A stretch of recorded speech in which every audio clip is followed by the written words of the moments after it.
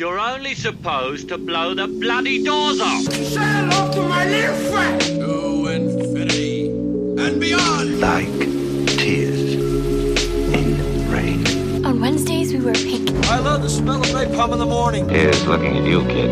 You talking to me? You're gonna need a bigger boat. You'll always have Paris. Hello and welcome back to Films and Friends in our first ever live episode because I messed up studio booking and I'm joined live in the studio by Tobias. Hey, I'm live and my mic works now. And we are joined not in the studio but still live by Jake, who is coming from Birmingham. All right. that was probably the least enthusiastic introduction we've ever had on the show. Thank you. I'll amp up my enthusiasm from here. Okay, so would you like to first introduce yourself, say what you do and how you know either myself or Tobias? I am a third-year physics student at the University of Birmingham, and as I put on the form Josh Surface before these, I know him because we were, what's what I use? Oh, Wombmates for 9 months. Yes, we were, it's my twin brother, Jake. So we've now completed the complement of siblings on the podcast after we had your brother a very long time ago. Yeah, my brother was he was the second guest we had on. I think so, yeah. There we go.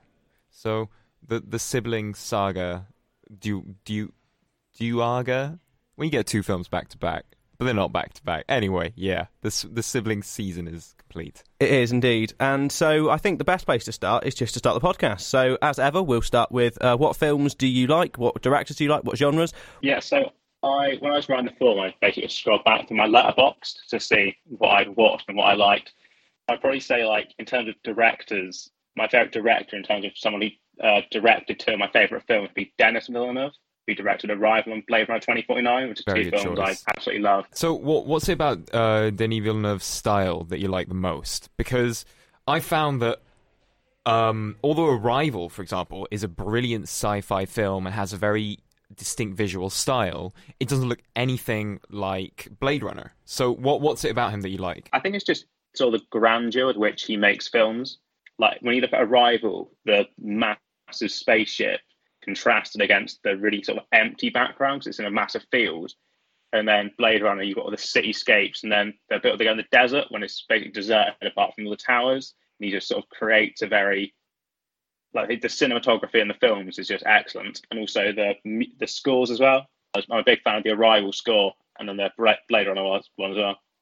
See, I still have to confess that I've actually never seen either the original Blade Runner or Blade Runner 2049, but I have seen Arrival because you made me watch it, because you sort of said how amazing you thought it was, one of your favourite films.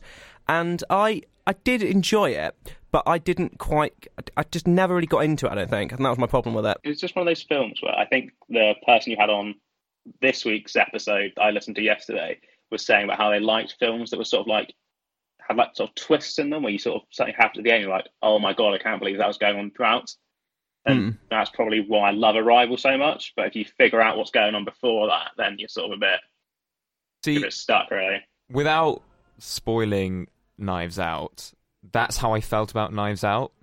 I kind of figured out, not to big myself up or think that I'm that much more intelligent, but it just basically, I figured out who the killer was and how they'd done it and what everything went round. And by the time the big reveal happened, I was just kind of underwhelmed because the twist just didn't really hit me like the gut punch that it's supposed to be. Did you figure out the twist? Do you know what's going to happen? So in Knives Out, I figured it out, but I didn't figure it out in Arrival, so it did actually hit me pretty hard. I cried a lot. Arrival is actually quite abstract, to be fair, like in terms of plots that you sort of see stuff coming. It is one of those ones where obviously something's up throughout the whole film, but it is sort of still quite hidden. Like, it's quite cryptic, and there could be multiple things going on. It's not just like, oh, it's this, so it's probably going to be this. Like, I had a lot of theories going through, and I think I might have got it maybe 10 minutes before actually you see it on screen. But I mean, at that point, like, I was invested in it. I think it is actually a running style throughout Denis Villeneuve's films. Because if you look at Prisoners, that's got quite a good twist in it. Sicario's got quite a good twist in it. It's sort of a running theme throughout his films that the narratives seem to be going one way and then massively veer off in the other direction, so they're not as linear as they first appear. It's the same Blade Runner as well. So I'm not going to spoil what happens in it, but the direction it's taking you throughout the film, at the end, it takes you in a radically different direction, and I think that's what makes it such an exciting film.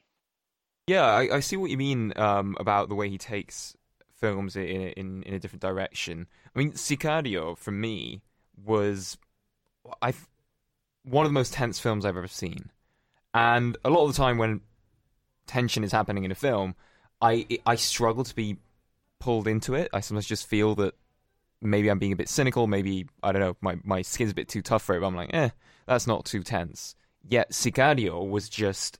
I mean, literally nail biting. I wasn't big on Sicario, to be honest. It's one of my least favourite one of his films. Did you see the sequel? I haven't, no, but I knew it was. It's got Josh Brolin and whatever Del Toro in, but it doesn't have like Emily Blunt in anymore, does it? No, and it wasn't by Denis Villeneuve, so I didn't actually get around to watching it. And I'm kind of scared too, because I think it would mar the grandeur of the original in my mind. Yeah, it's one more thing I would say on the Blade Runner thing that I forgot to mention was how good the special effects in that film are. Yes. There are two very specific scenes. The first one is the bit where Ryan Gosling's character is dancing with the hologram superimposed onto Mackenzie Davis, I think it is. Ana de Armas plays his the hologram, but Mackenzie Davis is the prostitute. I think she plays. Yeah, because I'm pretty sure in the film the woman gets projected, the hologram gets projected onto her, and they dance together. Yeah, that's and then the scene at near the end. Well, I won't spoil what happens, but it's in the big room with Jared Leto, and someone you don't expect turns up. Yes, yeah, that was fantastic. I was mind blown by that, honestly. Do you know how they did the special effects for the superimposed hologram scene? No. So I picked up the art book shortly after watching the film, and this art book it's bloody huge. It's a hefty piece of coffee table reading, and it has, I think, about 8 pages dedicated to that specific scene. And essentially, the way they did it, they had 4 different cameras recording Ana de Armas doing her thing, recording Mackenzie Davis, I think is her name, doing her thing, and then Ryan Gosling doing his thing, and then him interacting with both of them. So they had multiple takes from multiple angles of the same scene, and they had to just choreograph every movement down to the movement of their fingers. And it took them months and months and months of rehearsals to then be able to actually superimpose the footage with a ton of CGI trickery behind it. So one thing you do have here that I'm sure will appeal to Toby, it will appeal to me as well because I'm a big fan of the film. I know it's his favourite film of the last decade. You also included Drive on your list. Yeah, I'm a big fan of Drive. Just the sort of whole aesthetic with the film is, I think it sort of appeals to me. The use of music is especially good in it, like the scenes with the so it's Real Human Being, the song, and when they're driving in the, like, I don't know what it is, but the Real Human Being. That song. When I first watched Drive, it was a weird kind of love-hate relationship at first. I didn't actually. It's not like I didn't get it. I just straight up didn't like it. It just kind of pissed me off, and I thought that song's annoying, and why is he acting the way he does? And I didn't have patience that day. But then when I rewatched it, it all just clicked, and yeah, that song actually really does fit into the whole narrative of the film.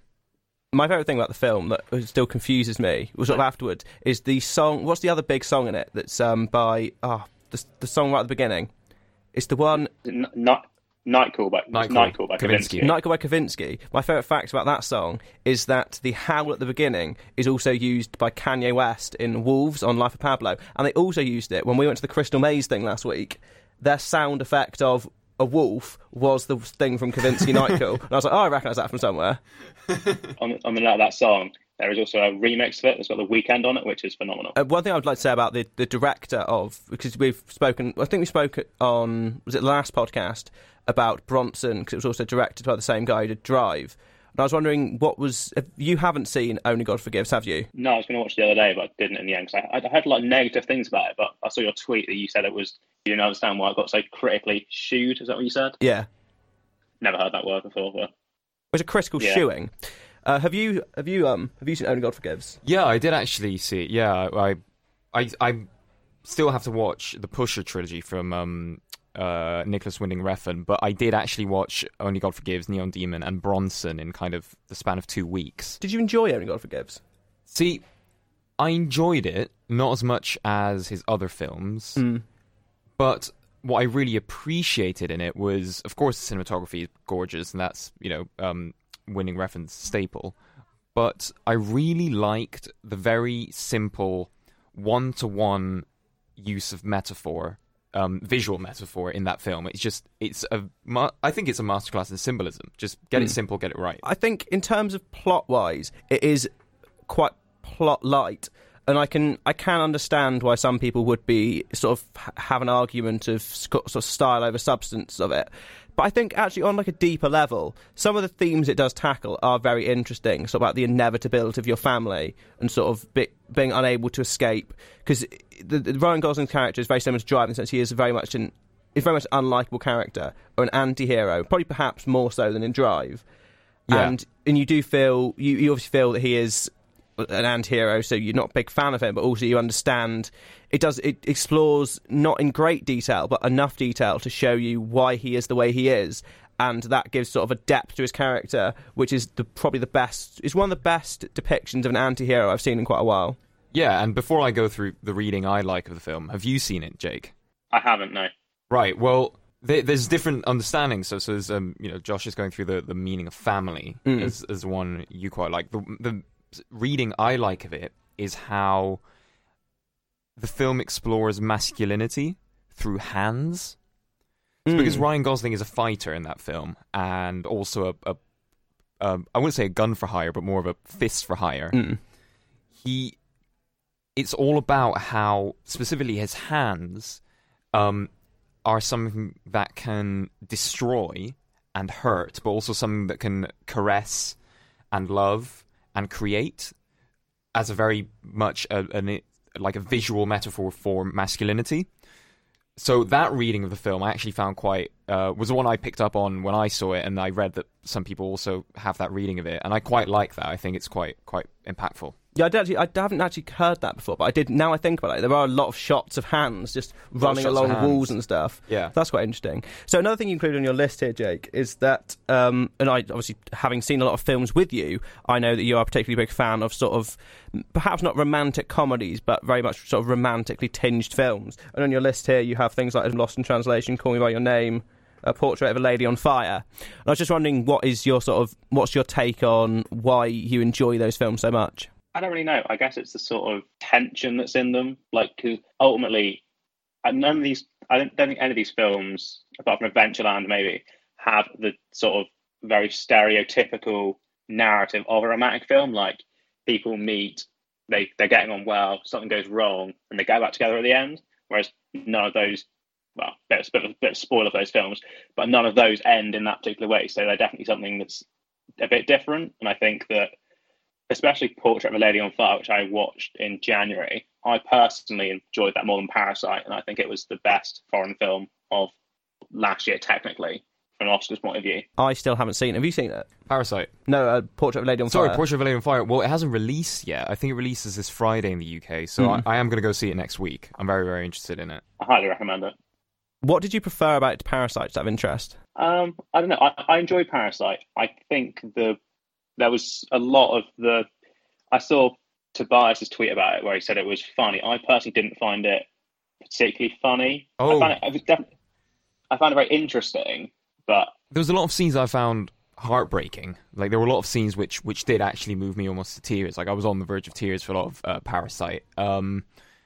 But yeah, I found it very funny though. There's so much dark humor in that film, and I guess that's why Korean cinema has that little niche to it, and it's the fact that it switches between tones even in the middle of scenes. So like Train to Busan is dealing with the father-daughter relationship and, oh my god, there's zombies and we're going to die, but it's also very funny at times, and I felt Parasite did that too. I'm not necessarily a massive fan of things like that. I think we might come on to it later, but it's a very big reason why I'm not a big fan of a lot of the Marvel films. I don't like when, for example, in a Marvel film, when they're about to go and fight someone, but just before they're like cracking wise amongst each other. I find that sort of takes me out of the viewing of it. Yeah, the Marvel humor so maybe is very canned almost. Like, it's very formulaic.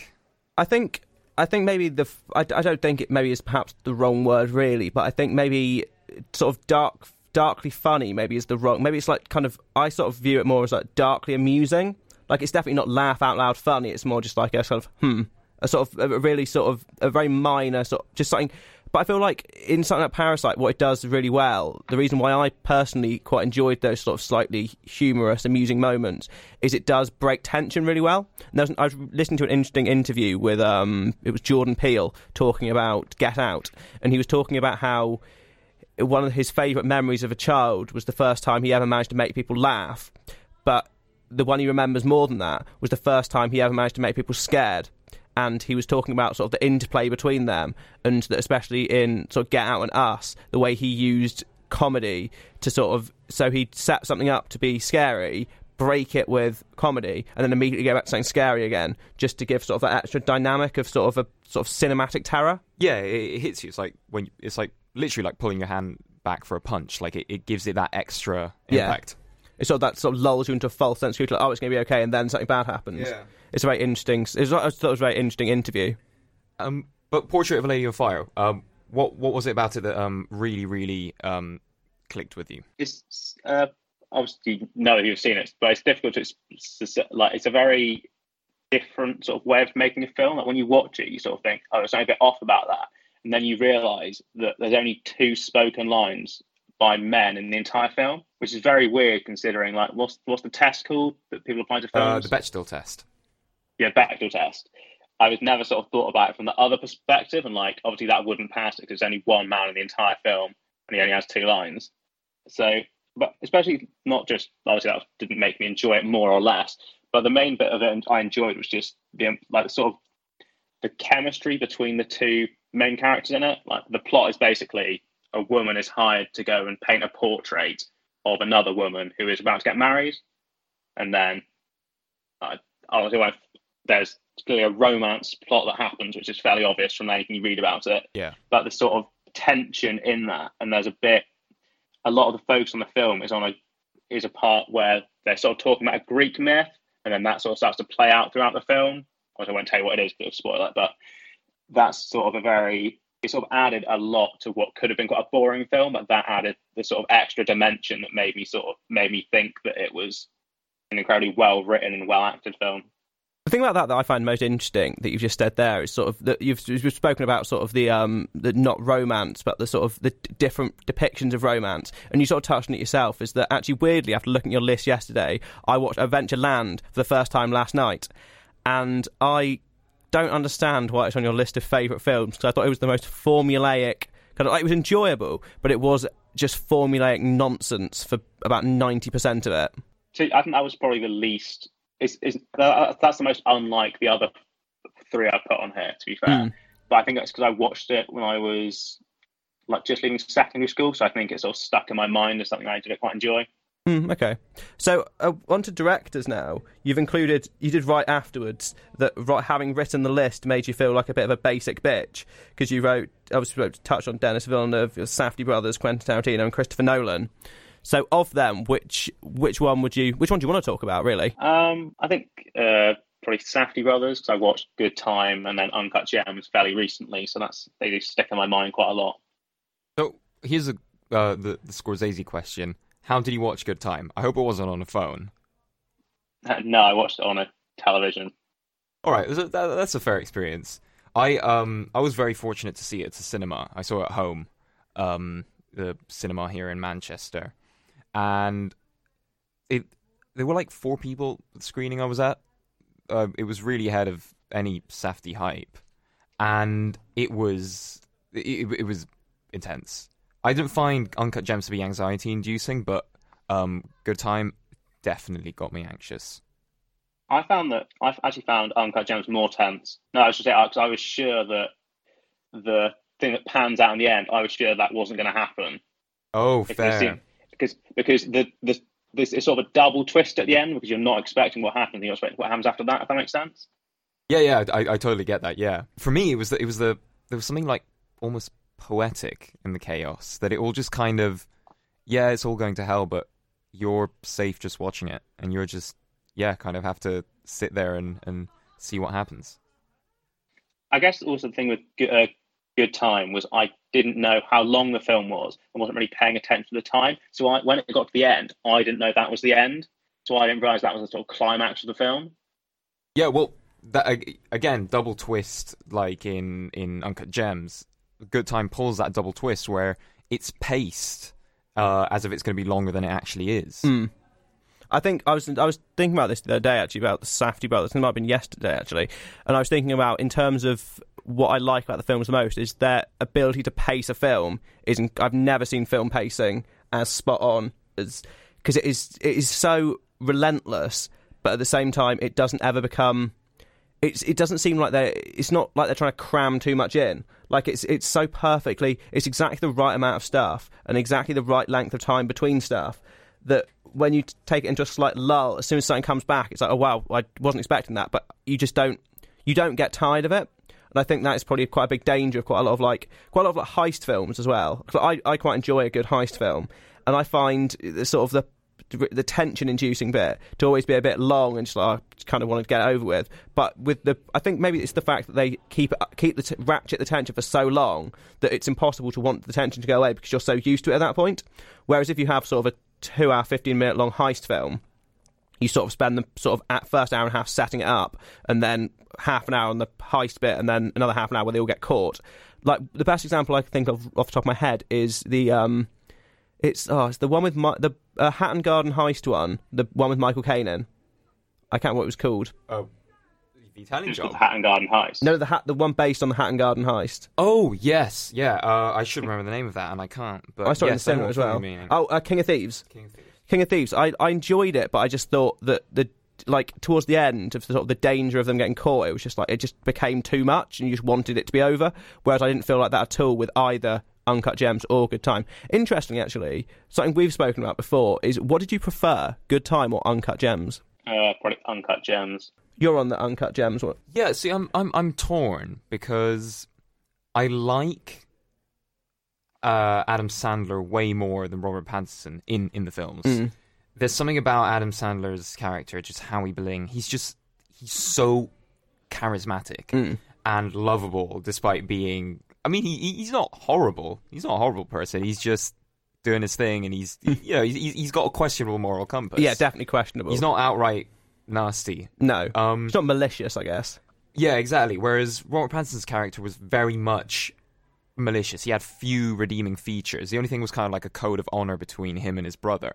I think I feel a different way about that. I think that I felt I mean to be completely transparent about it, I actually preferred Good Time because I think the sort of intricacies of the plot and what the film was trying to say, sort of both properly and then subconsciously as well, I think is really interesting for me.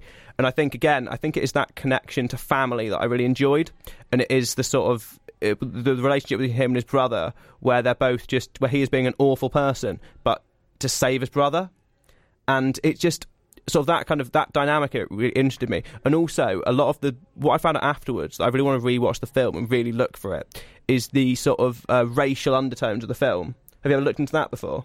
No, I've not. If you watch the film, like pretty much every single person that Robert Pattinson screws over is a person of colour. Oh wow! So when he's in the hospital, he steals the person's drink. Yeah. They obviously at the beginning of the film they dress in blackface to do the heist. The girl he gets to drive him. Person of colour, the security guard, person of colour. Oh yeah, security guard did make that whole scene. Not only was it nasty in the sense of this is actually a nasty act, but the fact that I did actually feel kind of like that racial messaging. I think that's the clearest one. But when you actually look through it the whole way through the film, it's mental how well done it is. Wow. Well, worth a rewatch. Yeah.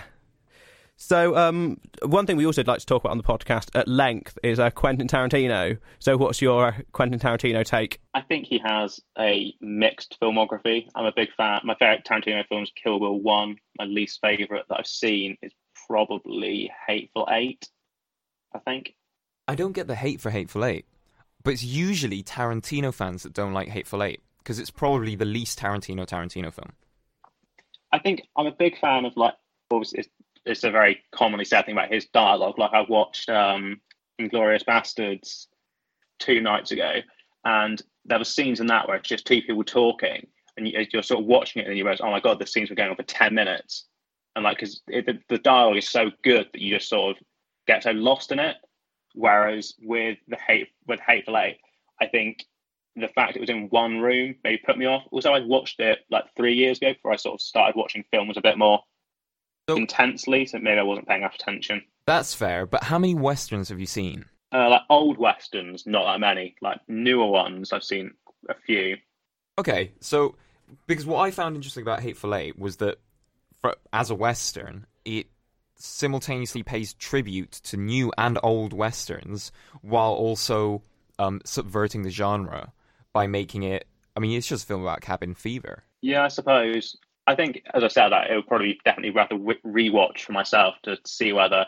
Afterwards, I think it was also probably one of the first film of his I'd actually seen anyway. So maybe I sort of wasn't used to the way he sort of makes films, in the sense that a lot of them do go on for quite a while and do involve a lot of dialogue. But well, Once Upon a Time in Hollywood, I felt went on for quite a while in all the wrong ways. So, how do you feel about it? I haven't seen it. You haven't seen it? No, I was actually going to watch it the other night, and I found out that Inglourious Basterds was on Netflix. I was like, I'll just watch that instead. It's easier. All right, that's fair. I'll hand that to you. So, on that subject of films that you are perhaps not as keen in as some other films, so on your list of least favourite actors, genres, writers and directors, you've written, something quite amusing, you've written films that aren't awful but are more interesting to talk about than total dross. You've written Joker, Lord of the Rings and Venom. Well, yeah, I didn't want to do films that I utterly hate. Like, I was looking up one before I started. It's a film called The Night We First Met. It's Alexander Daddario and Adam Devine. Is that the actor? I think so, yeah. Yeah, and it's an awful film. I was thinking, like, if I put bad films in, they're just not much fun to talk about. So I thought but I didn't hate any of these films with a passion. They're just films that I didn't resonate with me personally for reasons that I think might be kind of interesting. So one thing we've talked about on the podcast, and again at length, to be honest, is we've had quite a lot of people on talking about Joker. We've had some people, I think we had someone on the other day seen it in the cinema 3 times, and then we had other people on who said they didn't really, because we both quite openly weren't massive fans of it, were we? Yeah, no, I mean, I think Joker is an okay film on every level. Like, it could have improved on every level, and that's really it. I don't think it goes beyond I don't think it treads into the territory of one of the greatest films of our generation. Yeah. So what was your take on it, Jake? Pretty much what Tobias sort of hinted to there. The amount of critical acclaim it got from people, when people say it was the best thing they've ever seen, you do tend to wonder how many films they've actually seen. Yeah. Because there's nothing new in the film. Like, all the films I've spoken about before had something that happened in them that made you think. There was nothing in this film that made me think about anything, because it was so obvious what was sort of going on. And it's like, Joaquin Phoenix is an incredible actor, and when you read about the amount of improvisation he did for the film, it almost makes you think less of the film, because the amount of acclaim that the director Todd Phillips got for getting that performance out of him, the sheen is somewhat taken off that by the fact that a lot of the stuff that was so critically acclaimed was stuff he didn't even write. Yeah, see, I always say the same when I talk about Joker, but to me, it feels very, very similar to The Machinist. Have you seen that? I haven't, no. The Machinist is starring Christian Bale. He plays a guy who is a machinist, works in a factory, and he's an insomniac. He has intense insomnia, and he hasn't slept for, he doesn't know how long. Like, it's reached a point where it's just insane. And he is extremely skinny. He is slightly sociopathic. He hallucinates. It's basically Joaquin Phoenix's character in Joker without the name Joker attached to it.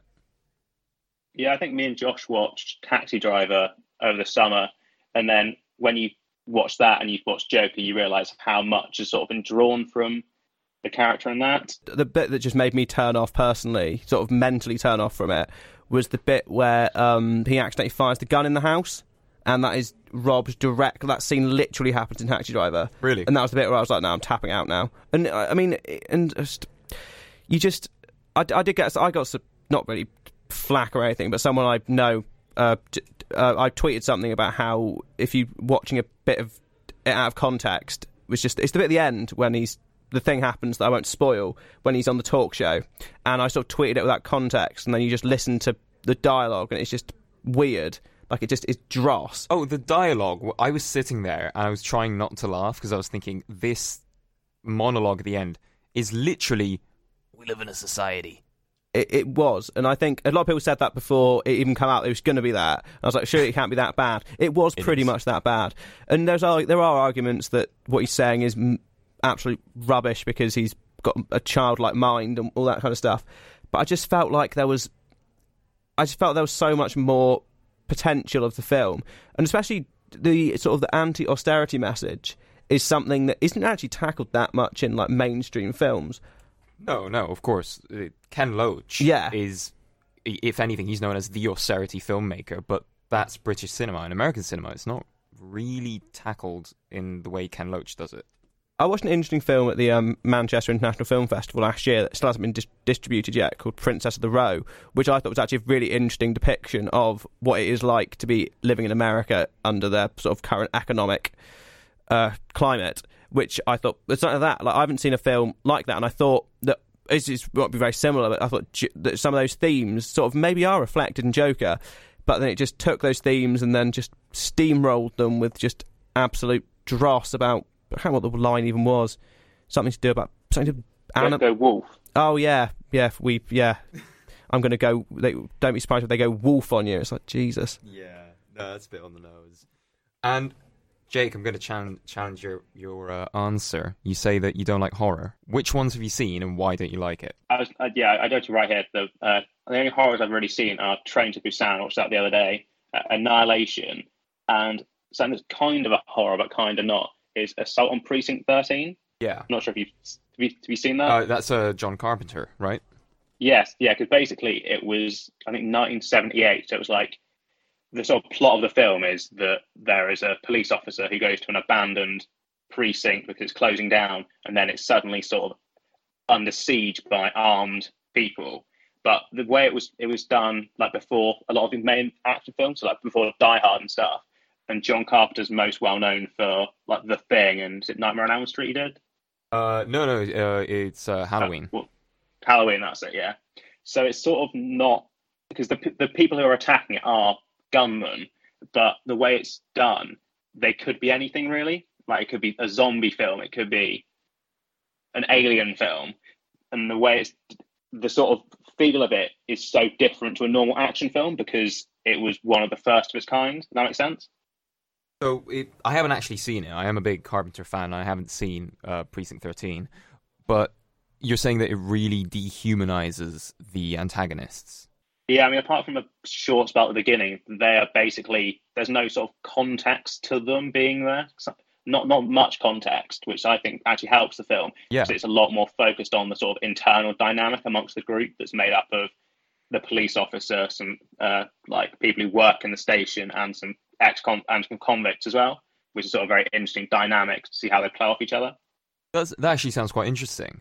But thinking of proper horror, what have you seen that you just really made you think this genre isn't worth it?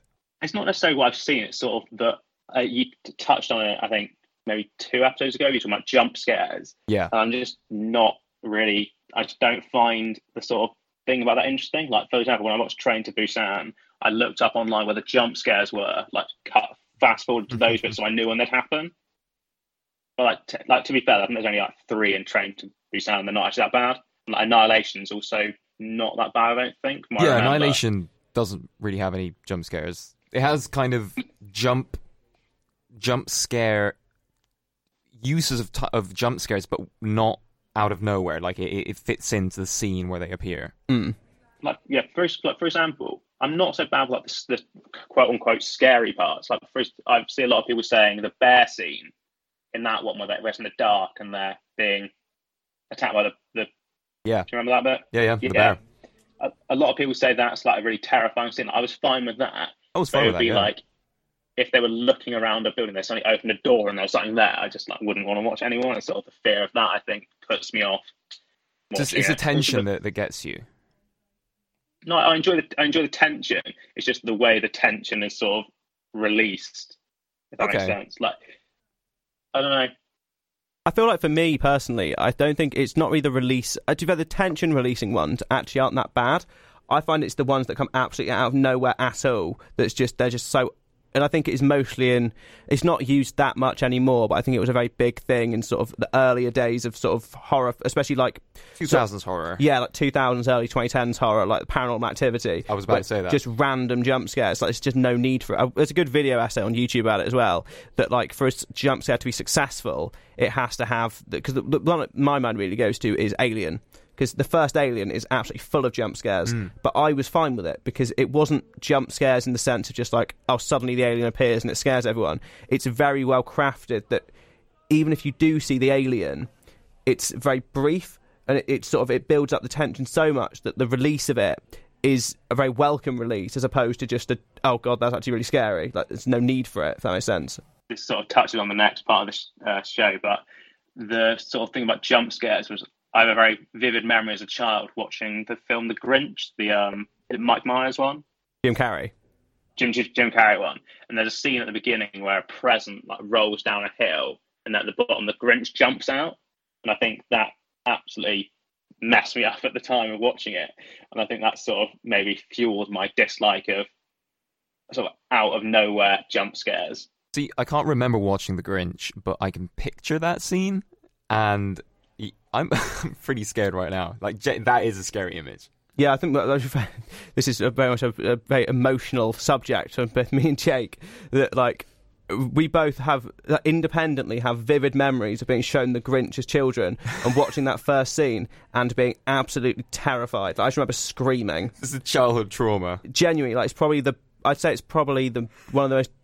In terms of like memories of things I remember from being a kid, that's probably one of the earliest ones. I must have been probably 4 or 5, and I still can vividly remember it now. But there's some images from films, whether you've seen the film or you just saw a poster or an image, that as a kid that really stick with you. My brother, and I think he said it on the episode, the scene that really got to him from the film was Harry Potter. I think it's The Prisoner of Azkaban, where they are in London. Mm-hmm. It's one of the first films where they spend a lot of time in London before Hogwarts and the Dementors attack. And just my brother had a fear, like just deathly fear of Dementors for years. I remember when me and Jake were both kids, we used to, the first Harry Potter film, the Philosopher's Stone? Yeah.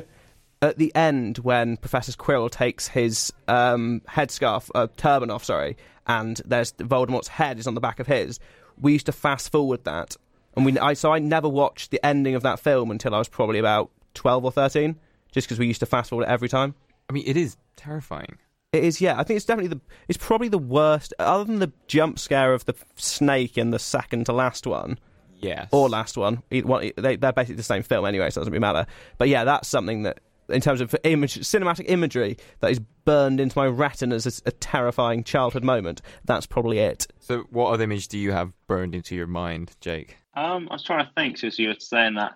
I think there's a bit in the Goblet of Fire, the Harry Potter one, where in the graveyard at the end, I think that was sort of when I first watched it, I found that reasonably scary, I think, because I felt very sinister atmosphere. Yeah, that is a pretty messed up ending to film. And the guy cuts his own arm off, doesn't he? Yeah, I think so. That's quite dark. And they kill bloody Robert Pattinson. So spoilers. Yeah. Spoilers over a decade later. But yeah, childhood films, on the subject of being scared as a child, what about films that didn't scare you as a child? Films that actually, are your comfort films? I think mostly, from what I remember, it was a lot of like animated films, so like Disney and Pixar mainly, but then also like some DreamWorks ones. So like with Disney, I remember watching The Lion King quite a lot. I remember watching Toy Story. I remember watching The Incredibles. I think I saw that in the cinema. No, Finding Nemo I saw in the cinema. Did we see The Incredibles in the cinema? No, Finding Nemo was the first thing we ever saw in the cinema. Yeah, I thought it was. I remember that. But weirdly, actually, on the sort of topic of Pixar, I can't remember back to when you spoke about it the other day, but did you ever mention something about WALL-E? Like, I first watched it when I was maybe like 10 and just absolutely hated it, and then rewatched it last year, I think, and absolutely loved it. Like, now it's probably my favourite Pixar film. I don't think I'd ever seen the film WALL-E before I played the Wii game WALL-E, and I think that might have put me off it. Does that ring any bells to you, or am I going completely mental here?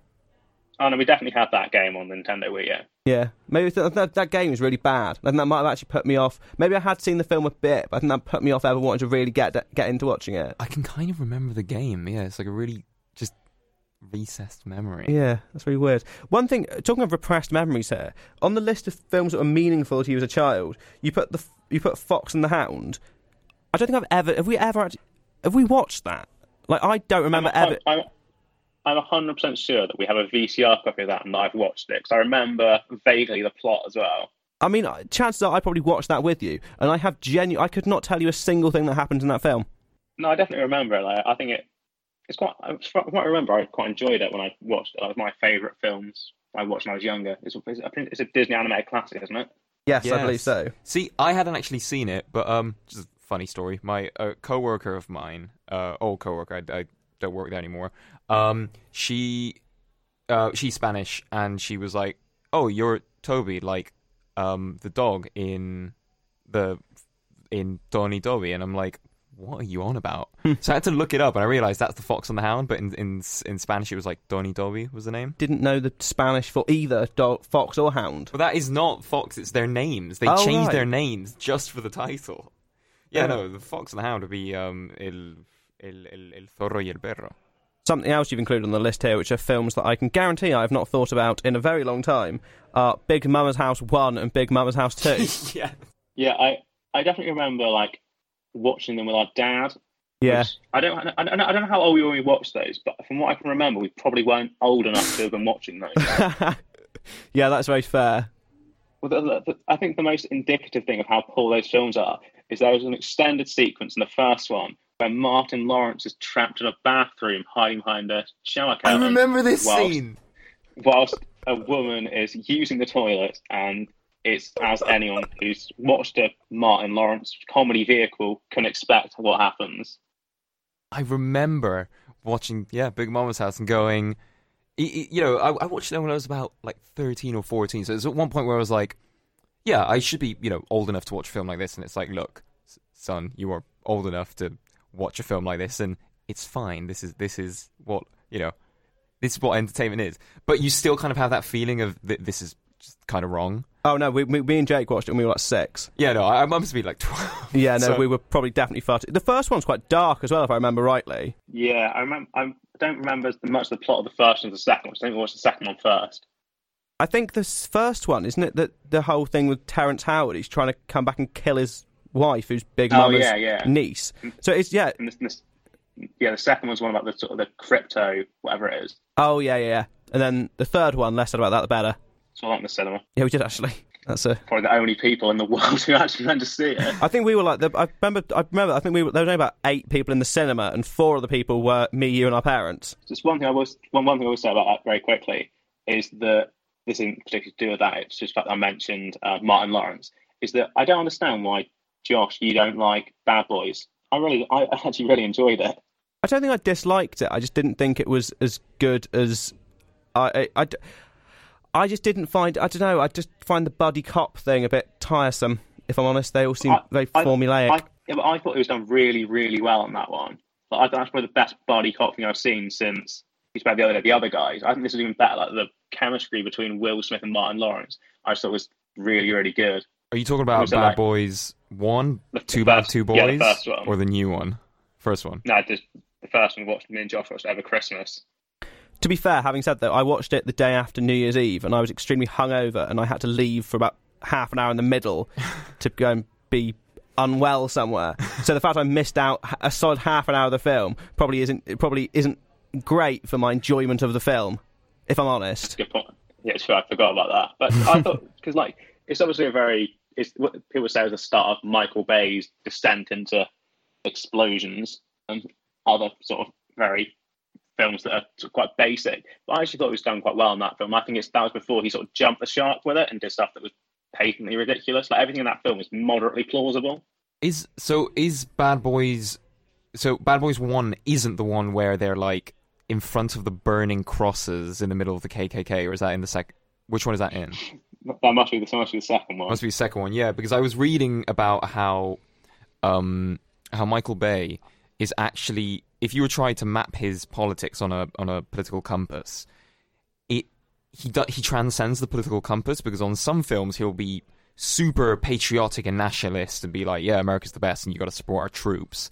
But then in something like Bad Boys 2, he'll be like, yeah, here's some burning crosses and the KKK, because why not? I mean, I can't attest for that because I haven't seen the film, but that does sound very Michael Bay. I've seen the scenes, but moving on from Michael Bay, there is something I was thinking about on the way here, and I was like, I have to ask this question. First of all, twin films. Which one have you seen and maybe say are relatable, or are twin films just BS? I'm talking films featuring twins. Such as stuff like Parent Trap. Never seen Parent Trap. I've never seen the film Twins featuring Arnold Schwarzenegger and Danny DeVito. Yeah, I haven't seen either of them. I'm trying to think of other twin-based films. Yeah, the Weasley twins are quite relatable. Not relatable, but like that's probably the most accurate depiction of twins I've seen on film, arguably. I'd definitely say that. Especially in like the latter ones where, spoiler, that came out ages ago, one of them dies. Like, that's a fairly emotional moment for anyone watching the film, but I think someone with a very close sibling, it would probably resonate harder with them. So, what about Legend with Tom Hardy and Tom Hardy? They're not twins. They're twins? The Cray twins. Yeah, they're Cray twins. I think that perpetuates the very angry myth that I get asked a lot, which does my head in, of when somebody goes, "Oh, you're twin." Well, which one's the evil one? It's like, no, none of us. Go away. Leave me alone. It's irritating. Josh is the evil one. Perhaps. I think that's maybe different. I don't know, to be honest.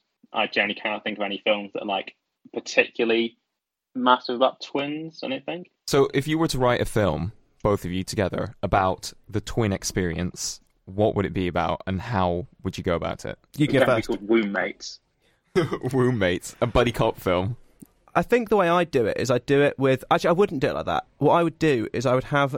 It'd be very different things. They'd be very different. I think I'd do it in two different cinematic styles. Okay. I'd have one of them lives a life in a certain cinematic style, and one lives in life in a different cinematic style, and then it sort of comes together at different points during the film, and you sort of see them throughout their lives. Maybe a bit like Boyhood, but kind of... Yeah, so we're talking one of you guys would be kind of like the mid-2000s Poop Brown from action films, and the other one would be, I don't know, just the bright... overexposed colours of like Clueless. No, mine would be the Wes Anderson kind of like pastel colours. And what would yours be, Jake? Probably some sort of like anything that what's his name did. Roger Deakins kind of cinematography, like very like sort of very expansive. And so one of them has the big wide shots, the other one has the tight shots with perfectly constructed sets. That sounds good to me. I might write that at some point. Wombmates coming to a cinema near you sometime in the future. Yes. And on that note, I think it's time for us to wrap up today. So thank you very much for listening. Thank you for listening live, if you are listening to this live. Because I actually forgot we were doing this live. Yeah, we're just that natural. So, Jake, just before we go, is there anything you'd like to plug? Any projects? Anything you just want people to know about?